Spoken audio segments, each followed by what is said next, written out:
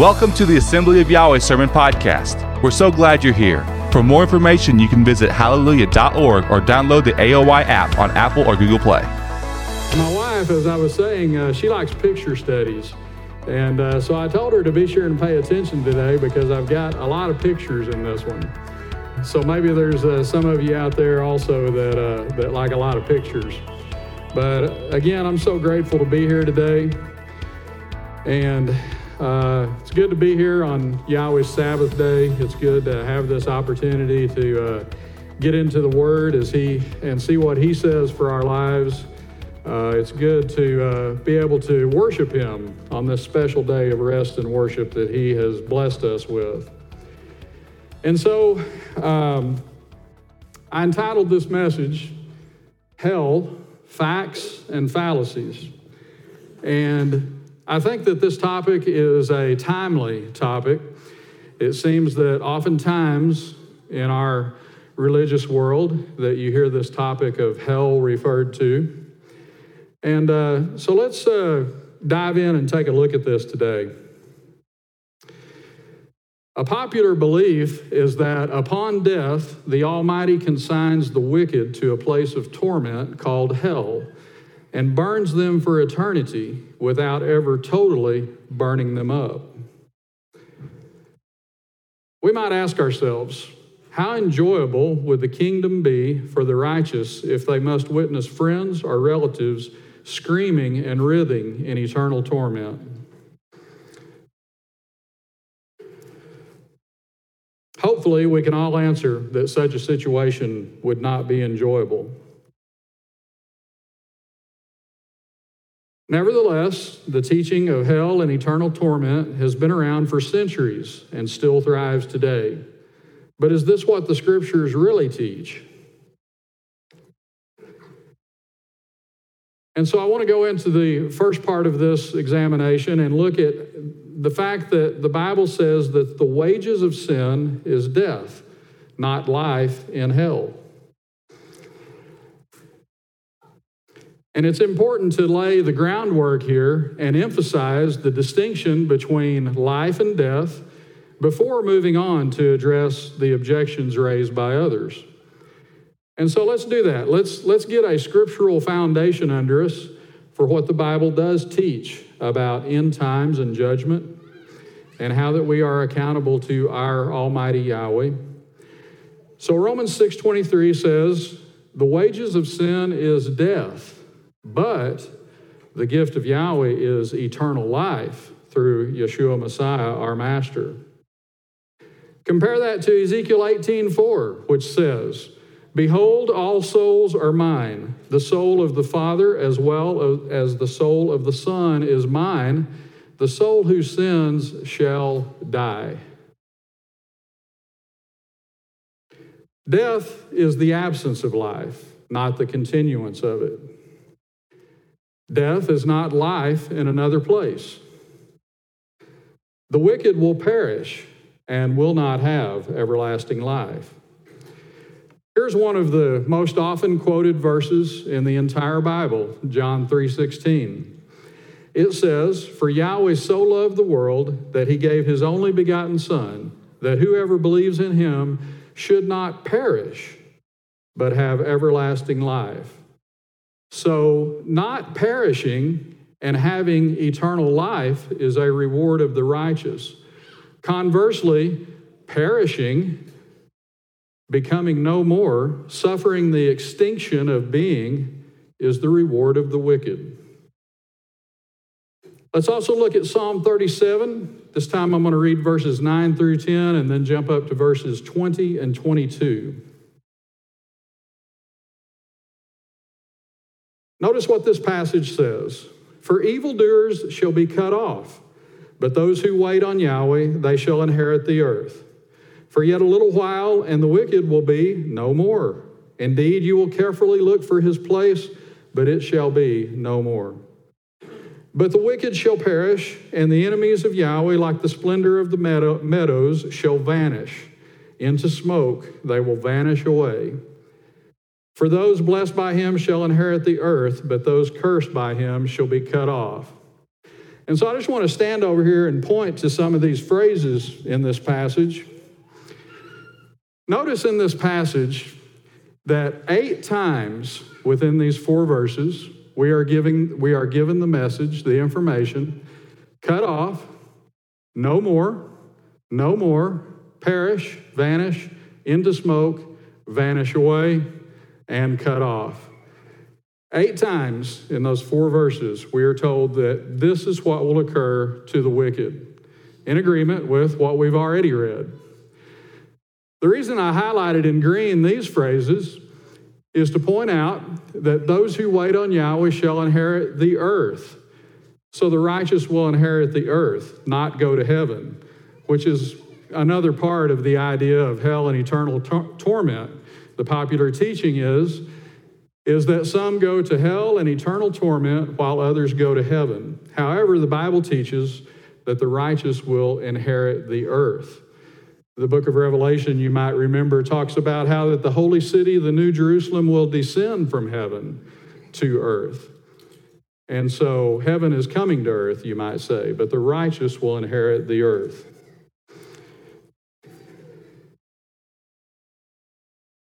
Psalm 104:35 says, "May sinners be consumed from the earth, and the wicked be no more. Bless Yahweh, O my soul, praise Yah."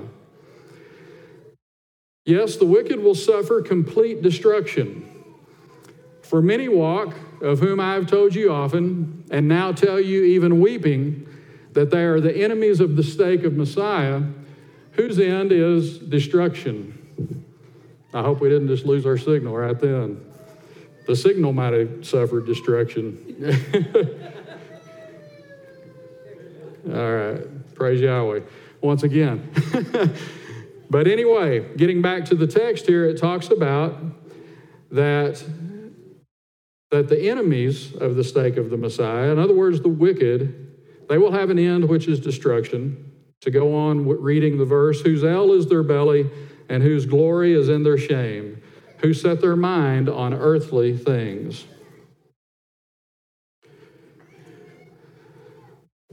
The wicked will suffer complete destruction. Look at Malachi 4, verses 1 through 4. "For behold, the day is coming, burning like an oven, and all the proud, yes, all who do wickedly, will be stubble. And the day which is coming shall burn them up, says Yahweh of hosts, that will leave them neither root nor branch. But to you who fear my name, the Son of Righteousness shall arise with healing in his wings, and you shall go out and grow fat like stall-fed calves.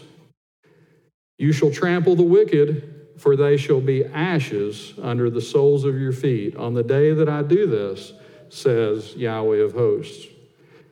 Remember the law of Moses, my servant, which I commanded him in Horeb for all Israel with the statutes and judgments." And so it talks about how the wicked will be burned up, how that they will become ashes. And so I would like to show here an illustration of ashes. Notice the ashes here being poured into the bucket. It's so fine that it even makes a smoke as it's poured in. This is what ashes look like. And the wicked will be burned up and become ashes. They will suffer a complete extinction of being. Consider the record from the beginning in the book of Genesis. Yahweh said, "You shall surely die," in Genesis 2:17, the last part of the verse. The serpent said, "You will not surely die," in Genesis 3:4, the last part of that verse. Which report shall we accept?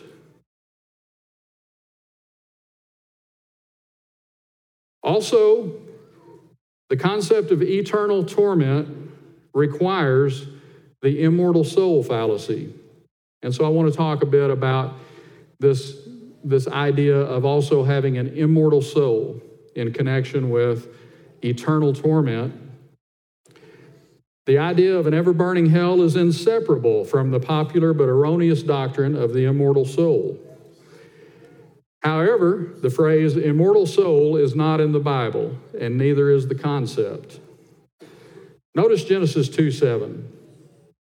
And Yahweh Elohim formed man of the dust of the ground and breathed into his nostrils the breath of life, and man became a living being. The New King James Version, which is what I normally quote from, it says a living being. The King James Version says soul, a living soul. It's from the Hebrew word nephesh.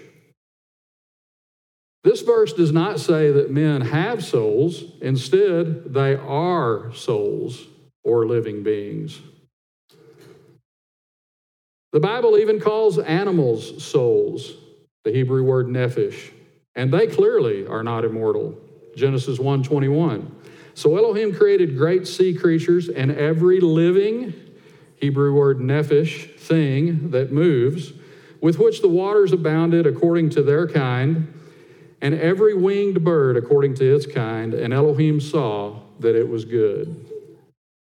And so this is where we need to base our foundation on our understanding of what a soul is, what Yahweh's word tells us a soul is, how he informed us that he made us, right from the very beginning in the book of Genesis. Mankind is not immortal, but must put on immortality at the resurrection of the dead. The Bible states concerning the righteous in the resurrection in 1 Corinthians 15:53, for this corruptible must put on incorruption, and this mortal must put on immortality. Currently, man is mortal. That is, subject to death. That's what mortal means. We're subject to death. In Hebrews 9:27 through 28, it says, and as it is appointed for men to die once, but after this the judgment, so Messiah was offered once to bear the sins of many. To those who eagerly wait for him, he will appear a second time, apart from sin, for salvation. So man is a mortal soul. It's appointed for him to die, and after that, the judgment. And then the grand goal is that we will be in the resurrection of the righteous and inherit immortality and become immortal people at that point. No longer subject to death. Isn't that a great thing? Looking for that reward. In review, death is the absence of life, not the continuance of it. Death is not life in another place. Death is an undeniable fact. Well, now that we've kind of laid the groundwork there and got a scriptural foundation, let's go on to look at 4 words that are translated hell in the Bible. Specifically, the King James Version is what I'm using as my basis for this part. In the King James Version of the Bible, these 4 words are translated hell. Sheol from the Hebrew text, and then the last 3 from the Greek text. Hades, Gehenna, and Tartaros. I was looking through some of Voy's stuff, and interestingly, almost 60 years ago, Voy also learned this information. He said, in the common version of the King James Bible, the word hell is translated from 4 different words: Sheol, Hades, Gehenna, and Tartaros. And I tell you, having seen Voy's handwriting many times, I can tell you that's him. I would not miss that anywhere. And so he noted here that about 1964, he did this research. That was the year I was born. And so I thought that was really neat. And here we are today, still talking about these 4 words from the biblical texts that are translated hell, and learning about them. So let's take the first one, Sheol, from the Hebrew text of the Bible. It occurs 65 times in the Hebrew text of the Bible, and it means the grave, not a fiery punishment, or not a place of fiery punishment. The King James Version translates Sheol as grave, hell, and pit. Now here's where the pictures start coming in. This graph is called a translation ring. And this translation ring is based on a report from the King James Version. And here we see the Hebrew word Sheol, spelled Shin, Aleph, Wa, Lamed, Sheol. And this graph represents the relative usages, or the way that the translators in the King James Version translated this Hebrew word Sheol from the biblical text. As you can see, the majority of times they translated it as grave. That's interesting, isn't it? Why would you translate it so many times grave and then come over here and translate it also so many times as hell? Also down here, there's a few instances of pit. It shows there the grave, but basically the same thing as grave. And so that's a rundown there of the way that the King James Version translators translated this Hebrew word Sheol. Many times they translated it grave. Many times they also translated it hell. But we all know what people normally think in our culture when the word hell is heard, don't we? They don't think of the grave. They think of a place of fiery, eternal torment. And so let's have the understanding under our belt that the Hebrew word Sheol does mean grave. And let's look at an example study verse. Oh, by the way, before I go there, I did want to also show that the New King James Version, I wanted to show this translation ring also from the New King James Version and show an important difference here. In the New King James Version, the translators chose several times to just go ahead and leave the Hebrew word Sheol in the text. They transliterated it. They didn't translate it, they transliterated, which means take the Hebrew letter, give it an equivalent English letter, and make the word. So in the New King James Version, many times they just left the word Sheol in the text, which is actually kind of helpful because it lets the reader see what the word is in the Hebrew text and determine the meaning.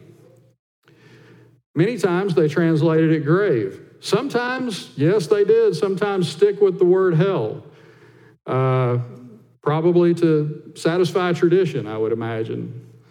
And then pit. You know, by the way, a grave is a pit in the ground, isn't it? So now let's look at this example study verse, Psalm 16:10. For you will not leave my soul in Sheol, King James Version there says hell, nor will you allow your Holy One to see corruption. This is a prophecy of the Messiah's resurrection from the dead, that is, from the grave. Interestingly, the Septuagint, which is the Greek translation of the Hebrew text, translates Sheol as Hades, the grave. And we'll talk a little more about Hades shortly. But just take this as a hint, as a precursor, that when we encounter the Greek word Hades, it's the same thing as the Hebrew Sheol as far as referring to the grave. And so now let's talk about Hades a little bit. By the way, that verse that we just looked at, Psalm 16:10, we're going to encounter those words again. As I mentioned, they are a prophecy of the Messiah's resurrection from the dead, from the grave, and they're quoted in Acts 2:27, and we'll see that shortly. But I wanted to mention that Hades occurs 11 times in the Greek text of the Bible, and it also, as I've already noted, means the grave.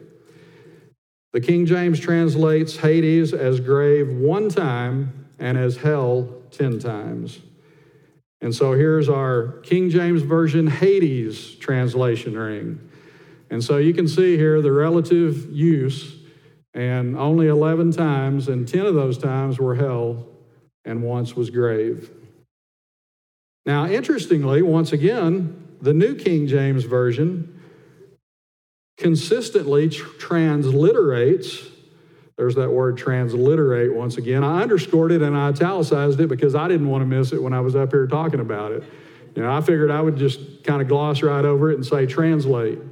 But the New King James Version translators consistently transliterated Hades into the text. in all 11 occurrences of the word Hades in the Bible. So now let's compare this passage, Acts 2:22 through 31. Men of Israel, hear these words. Yeshua of Nazareth, a man attested by Yahweh to you by miracles, wonders, and signs, which Yahweh did through him in your midst, as you yourselves also know, him being delivered by the determined purpose and foreknowledge of Yahweh, you have taken by lawless hands, have impaled and put to death, whom Yahweh raised up, having loosed the pains of death, because it was not possible that he should be held by it. For David says concerning him, I foresaw Yahweh always before my face, for he is at my right hand, that I may not be shaken. Here, this is the continuation, verses 26 through 31. Therefore my heart rejoiced and my tongue was glad. Moreover, my flesh also will rest in hope. For you will not leave my soul in Hades. There's the New King James Version, as I mentioned. The King James Version says hell. Nor will you allow your Holy One to see corruption. You have made known to me the ways of life. You will make me full of joy in your presence. Men and brethren, let me speak freely to you of the patriarch David, that he is both dead and buried, and his tomb is with us to this day. Therefore, being a prophet, so once again, he's referring to Psalm 16:10 being a prophecy of the Messiah's resurrection from the dead. It calls David a prophet here. Being a prophet and knowing that Yahweh had sworn with an oath to him that of the fruit of his body according to the flesh he would raise up the Messiah to sit on his throne, he, foreseeing this, spoke concerning the resurrection of the Messiah, that his soul was not left in Hades, King James Version, hell, nor did his flesh see corruption. Did the Messiah go to a place of ever-burning fire? No, he went to the grave. In fact, he says he would be in the heart of the earth for 3 days and 3 nights. And then, praise Yahweh, Yahweh resurrected him from the dead, and he came out of that grave. And so much for the word Hades. Now let's move on to the Greek word Gehenna. Gehenna occurs 12 times in the Greek text of the Bible. Both the King James Version and the New King James Version always translate Gehenna as hell. Now here's what's interesting. Pay attention to the pronunciation of that word, Gehenna. It's a reference to the valley of Hinnom, hence the name. An area southwest of Jerusalem, which became a garbage dump with fires continually burning. Because of the continual fire in Gehenna, the valley of Hinnom, once again, that's what Gehenna is. It's the valley of Hinnom, or the Hinnom Valley, southwest of Jerusalem. Because of the continual fire there, Yeshua compared it to the end-time destruction of the wicked. For example, Matthew 23:33. And I'm not sure why Matthew 23:33 isn't there. I'll bet you I may have it out of order, but let me go ahead and read that, and we may come across it presently. But Matthew 23:33, Yeshua speaking says, serpents, brood of vipers, how can you escape the condemnation of hell, or Gehenna? And so, but once again, because of the continual fire in Gehenna, that is the valley of Hinnom, Yeshua compared it to the end-time destruction of the wicked. And there's my verse, which I already quoted, so we'll move on. And as I mentioned, this valley of Hinnom, or the Hinnom Valley, it's southwest of Jerusalem. So this is an interesting map to look at. Right down here is the Hinnom Valley. This is the city of Jerusalem. Down here we have the Hinnom Valley. Over here we have the Kidron Valley, which is between the Mount of Olives and the east side of Jerusalem. And it extends on up, Mount of Olives out here. And so it's just kind of interesting to get the lay of the land. But out here is the Hinnom Valley. And this Hinnom Valley became the city dump. Fires continually burned out there. They tossed trash out there. They tossed wicked people out there. And also here is an illustration of the Hinnom Valley. Now this illustration, I suppose, was taken maybe after it got through being a city dump, maybe even before, but I'm guessing very possibly this is an artist's rendition of what the Valley of Hinnom once looked like. Notice up here we have the city wall, and you come down the hill into this valley, into the Hinnom Valley. And so once again, bear in mind, because this will come up again, but Gehenna, commonly translated hell, is simply a reference to the Hinnom Valley, a dump where fires continually burned. Now let's look at that fourth word, Tartaros. It occurs only once in the Greek text of the Bible and means a deep abyss. It is described as a holding place for angels who sinned, not human beings. 2 Peter 2:4 says, "For if Yahweh did not spare the angels who sinned, but cast them down to hell," or Tartaros, "and delivered them into chains of darkness to be reserved for judgment." And then the thought continues on in the text, but that's the only verse I need at this point to show the use of Tartaros, used only one time. And so now that we've gone through these four words that are translated hell, let's look at some of the answers or some of the questions that might come up that will need answered. The Bible speaks of unquenchable fire, and so let's take a look at some of these verses. Mark 9:43 through 48, Isaiah 66:24, Jeremiah 17:27, and 52:12 through 13, and Jude 1:7. Let's look at how the Bible describes unquenchable fire. So once again, please excuse the scrolling, but I'd like to put these up here and emphasize the points. So once again, remember that Yeshua referred to Gehenna as a place where the worm does not die and the fire is not quenched.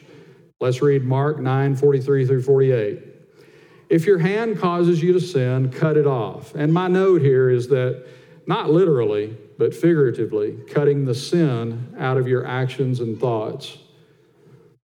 "It is better for you to enter into life maimed rather than having two hands to go to hell," that is to Gehenna, "into the fire that shall never be quenched, where their worm does not die and the fire is not quenched. And if your foot causes you to sin, cut it off. It is better for you to enter life maimed rather than having 2 feet to be cast into hell," Gehenna, "into the fire that shall never be quenched, where their worm does not die and the fire is not quenched.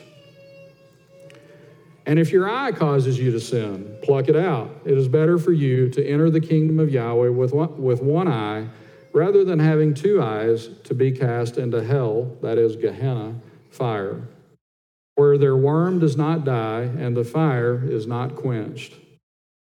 Recall that Gehenna, the Hinnom Valley, was a garbage dump, a place of continual burning. Think of how much clearer the text would read if it reported that Yeshua warned against being cast into Gehenna, that is the Hinnom Valley fire, thus comparing it to the end-time destruction of the wicked. Because that's what the text actually said was Gehenna, the Hinnom Valley. It didn't say hellfire, it said Gehenna fire. Those people there in Jerusalem were familiar with that spot, as you can imagine. And so Yeshua used it as a representation of end-time destruction, not a place of ever-burning eternal torment. The dead were out there in Gehenna, and they were consumed by the fire.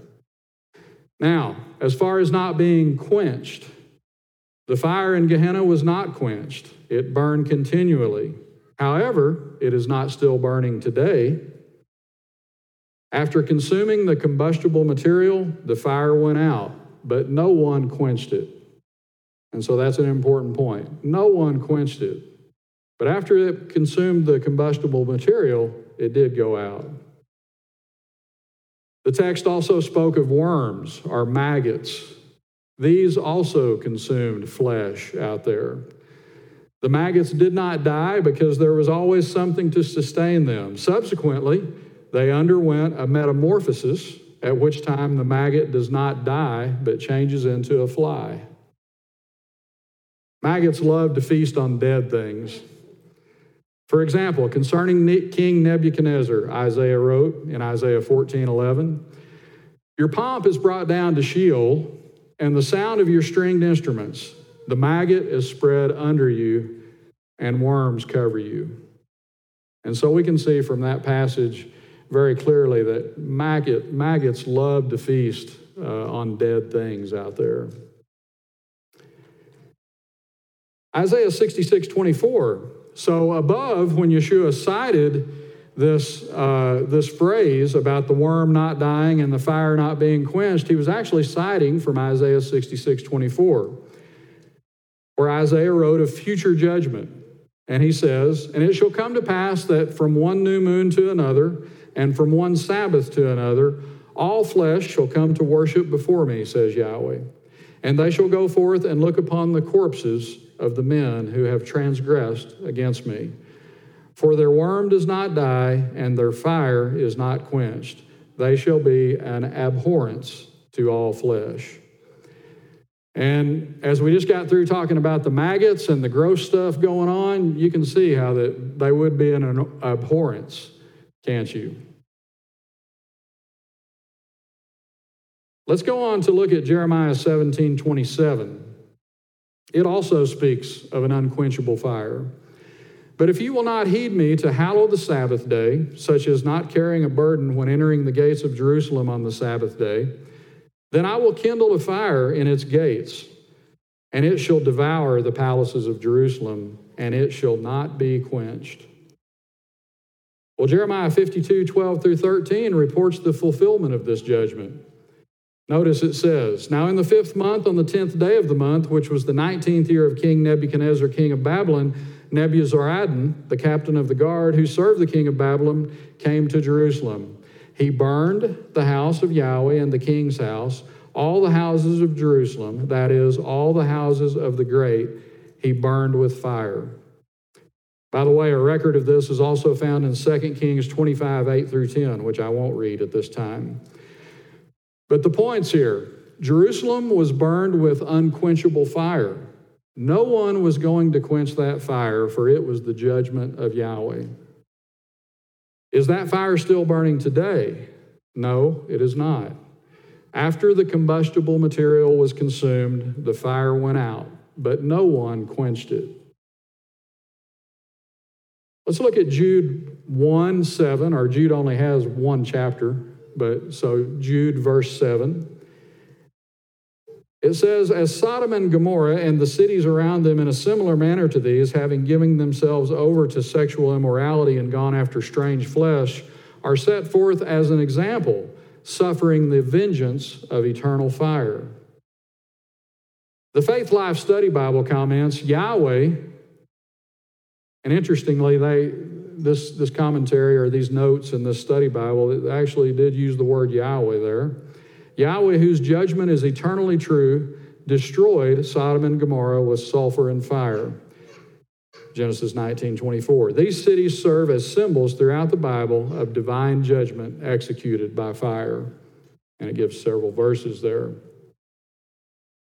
So, according to the text, Sodom and Gomorrah and their inhabitants, of course, because it was the cities and the people who lived there in those cities, suffered the vengeance of eternal fire. But are these cities still burning? No, they are not. They burned until they were consumed. The fire is eternal in the sense that it consumed those cities forever. And so we see this expressed again and again in Scripture about unquenchable or eternal fire. And we can see that those fires are not still burning today, but they burned until they consumed what they were burning. They were not quenched. They burned until they consumed what they burned, and then they went out. Now let's look at Matthew chapter 25, verse 46. This is where Yeshua referred to everlasting punishment. It says, "And these will go away into everlasting punishment, but the righteous into eternal life." The wicked will be punished. You know, we read early on that the wages of sin is death in Romans 6:23. So they will be punished, and that punishment, by the way, will remain in effect forever. There is no resurrection from this death. This is the finality. And so in this sense, it is everlasting punishment. Let's compare that to Revelation 21:8, which tells us, "But the cowardly, unbelieving, abominable, murderers, sexually immoral, sorcerers, idolaters, and all liars shall have their part in the lake which burns with fire and brimstone, which is the second death." Notice the contrast there. Death, not life.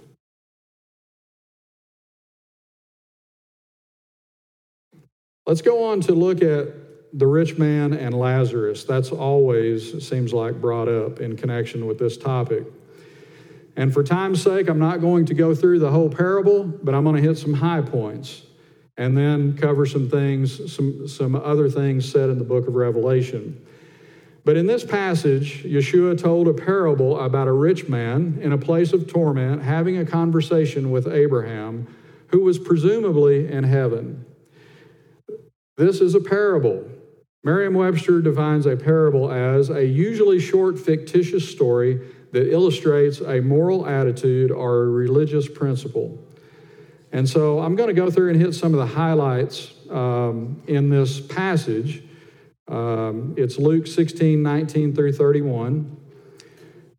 But in verse 22, notice that the rich man also died and was buried, and being in torments in Hades. That's interesting. In Hades. What is Hades? Hades is the grave. It's like the Hebrew word Sheol. So it doesn't say Gehenna. The text says Hades. The reason is because this is a parable. It's not a literal story. And so it says he was in torment in the grave.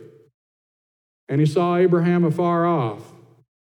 You might remember that he asked to send Lazarus that he may dip the tip of his finger in water and cool my tongue, for I am tormented in this flame. Well, if this weren't a parable, if it was literal, he would be asking for great buckets and maybe an ocean of water to be brought in to cool this place of ever-burning torment down. Can you imagine? Not just a drop on the tip of his tongue, but a great, massive amount of water to resolve this situation. And so it mentions that there was a great gulf fixed between this man and Abraham and Lazarus.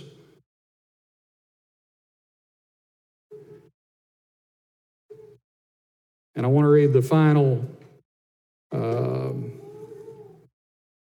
let's read the final verses 27 through 31.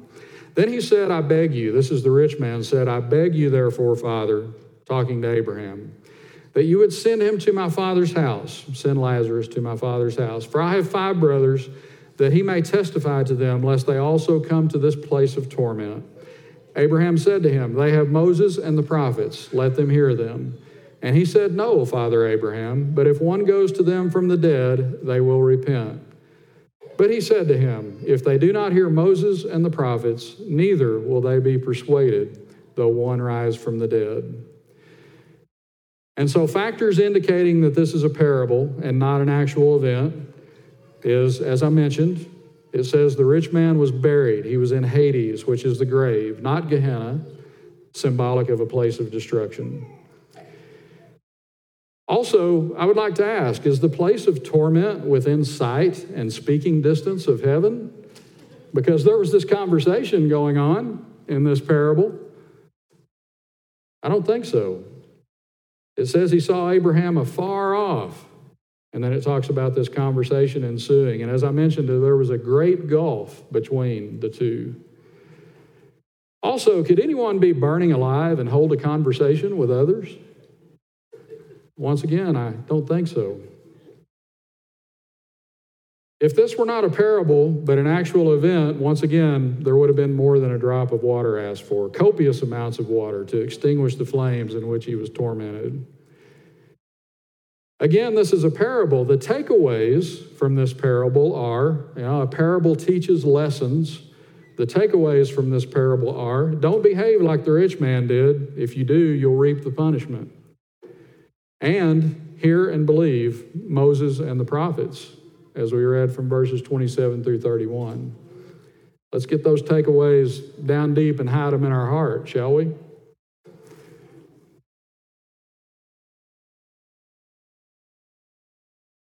And so now I want to move on to the book of Revelation. And I'm getting close to being done. You know, those are dangerous words when somebody giving a message says that. But let's look at the last book now. We looked at the first book earlier. Let's now spend some time in the last book, Revelation, starting in chapter 14, verses 9 through 11.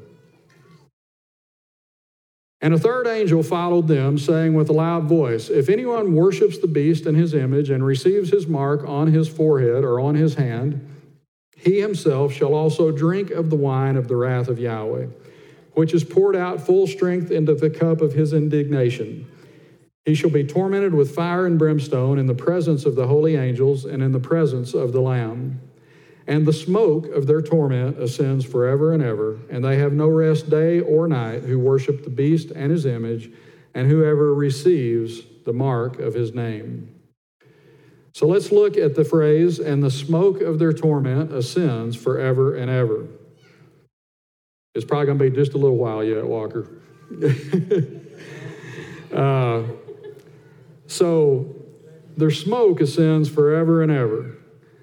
Smoke results from something burned. In harmony with other Bible verses, the wicked suffer death and are consumed by the fire. You remember all those verses we read to get this foundation under us? That the wicked suffer death and that they're consumed by the fire? Romans 6:23, Ezekiel 18:4, John 3:16, Psalm 37, 9 through 10, 20 and 22, Psalm 104:35, Philippians 3:18 through 19, and Malachi 4:1 through 4. Especially in regard to this smoke ascending up, let's review once again Psalm 37:20. "But the wicked shall perish, and the enemies of Yahweh, like the splendor of the meadows, shall vanish. Into smoke they shall vanish away." So yeah, there will be smoke. And what does it say also about them? It reminds us that they will perish, they will vanish. Into smoke they will vanish away. Remember, we looked at Jude 7, which speaks of the vengeance of eternal fire that burned Sodom and Gomorrah and the cities around them. But again, these cities are not still burning. The fire is eternal in the sense that it consumed those cities forever. Likewise, Revelation describes the smoke from the Babylonian system rising up forever and ever. A great multitude, this is mentioned in verse 1 of chapter 19. We're getting ready to read verse 3. But a great multitude stated of her, Babylon's judgment. Revelation 19:3. Again they said, "Alleluia, her smoke rises up forever and ever." But as the evidence will again show, the fire will not continue to burn for all eternity. Compare these verses. Revelation 18:8. "Therefore her plagues will come in one day, death and mourning and famine, and she will be utterly burned with fire. For strong is Yahweh Elohim who judges her." Revelation 18, verse 21, same chapter, going up to verse 21. "Then a mighty angel took up a stone like a great millstone and threw it into the sea, saying, 'Thus with violence the great city Babylon shall be thrown down.'" And notice what it says about it here, "shall not be found anymore." That's total destruction. That's not seeing a place where you can see that, oh yeah, the city was right there, there's its smoke. It says it will not be found anymore. Why will it no longer be found? Because it's utterly consumed, in harmony with the context and scope of Scripture throughout the Bible. Moreover, 2 Peter 3:10 states that the heavens will pass away, the elements will melt, and the earth will be burned up. Additionally, verse 13 states that there will be new heavens and a new earth in which righteousness dwells. So let's look at that passage. And Walker, you can probably begin whenever you're ready. Hey, I wanted to mention that I appreciate the song you sang this morning. I did not tell Walker what I was speaking on, but do you remember how he talked about that he would be in the grave for maybe a year or two? And then he was going to rise up and be in the resurrection. Some of the very things we've been talking about today. He mentioned that he's going to the grave, not immediately to hell or immediately to heaven, but to the grave, to Sheol, to Hades, and he's going to await the resurrection. It's appointed unto man once to die. You remember that verse from Hebrews 9:27? And after that, the judgment. We're mortal right now, but praise Yahweh, we must put on immortality at a later date. That's what we're looking for. That's what we're looking for. So, 2 Peter 3:10 through 13.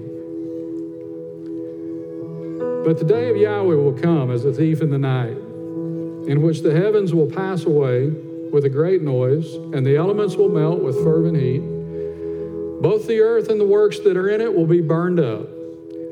Therefore, since all these things will be dissolved, what manner of persons ought you to be in holy conduct and reverence, looking for and hastening the coming of the day of Yahweh, because of which the heavens will be dissolved, being on fire, and the elements will melt with fervent heat.